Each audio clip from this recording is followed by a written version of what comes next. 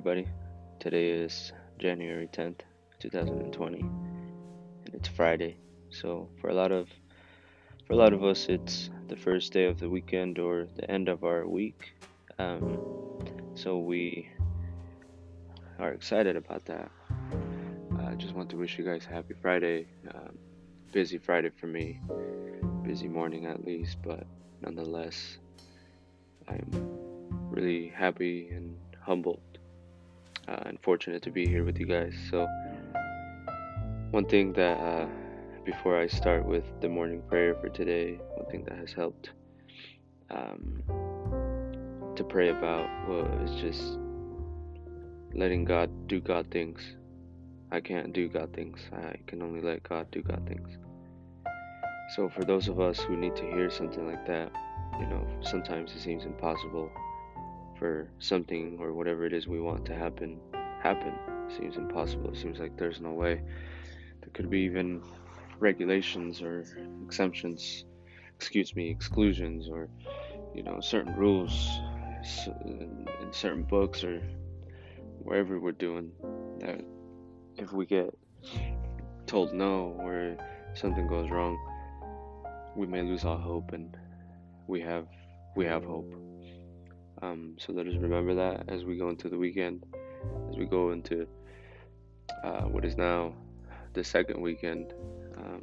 Feels like the true weekend, the first true weekend of 2020. So let us go into that with hope. We have a common denominator, and the common denominator is Jesus Christ.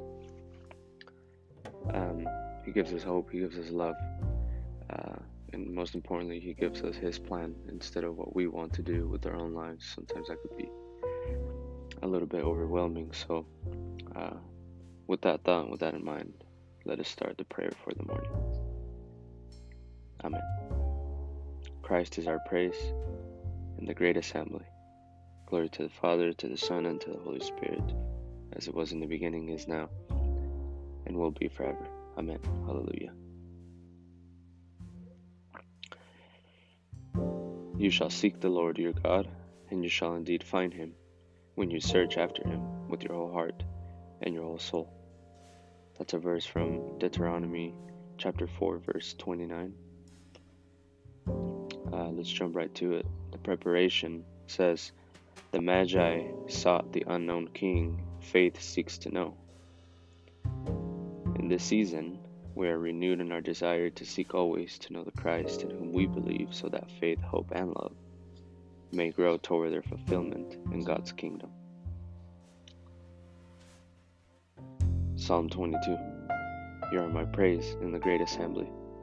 My vows I will pay before those who fear him. The poor shall eat and shall have their fill. They shall praise the Lord, those who seek him. May their hearts live forever and ever. All the earth shall remember and return to the Lord. All families of the nations worship before him, for the kingdoms is the Lord. He is ruler of the nations. They shall worship him. All the mighty of the earth before him shall bow, all who go down to the dust. And my soul shall live for him. My children serve him. They shall tell of the Lord to generations yet to come, declare his faithfulness to peoples yet unborn. These things the Lord has done. Glory to the Father, to the Son, and to the Holy Spirit. Amen.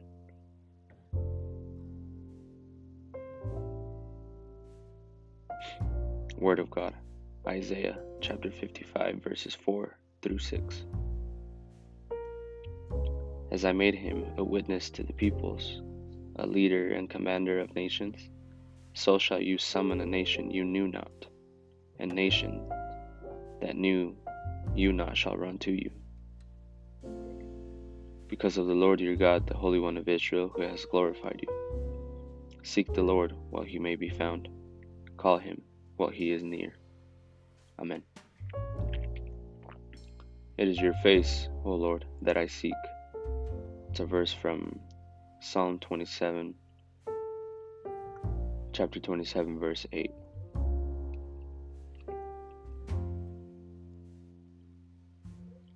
Canticle of Zechariah. Blessed be the Lord, the God of Israel. He has come to his people and set them free. He has raised for us a mighty Savior, born of the house of his servant David. Through his holy prophets he promised of old that he would save us from our enemies, from the hands of all who hate us. He promised to show mercy to our fathers and to remember his holy covenant. This was the oath he swore to our father Abraham, to set us free.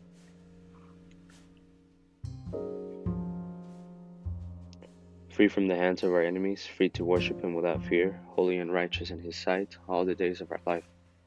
You, my child, shall be called the prophet of the Most High, for you will go before the Lord to prepare his way, to give his people knowledge of salvation by the forgiveness of their sins. In the tender compassion of our God, the dawn from on high shall break upon us, to shine on those who dwell in darkness and the shadow of death, and to guide us, to guide our feet into the way of peace. Amen. Intercessions. God seeks us even as we seek God. In faith we pray, hear your people, Lord. You sent your word of mercy and redemption in the flesh of a child. Teach us to seek you where you are to be found. Hear your people, Lord. You sent your word to melt all frozen hearts and wills.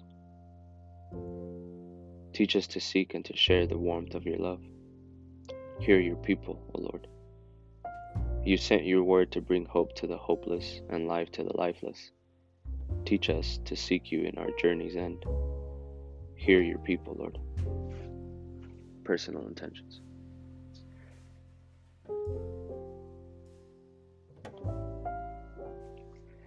This time, as always, I'd like to invite everybody, if you have come to this point of our prayer, to just ponder on what we have read and learn from the Word.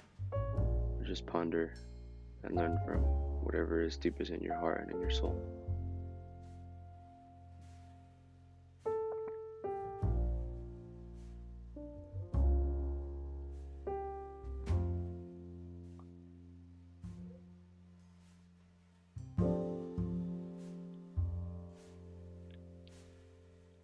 The Magi were three kings that found Jesus, the story says in the Bible. And as it says here on our Magnificat today, the Magi sought the unknown king. The way that they followed him was through a star in the sky. I think I mentioned this yesterday, but like I said yesterday, the Magi were actually supposed to go back to King Herod and tell him where they found this supposedly king of the Jews, Messiah, baby Jesus. And they didn't.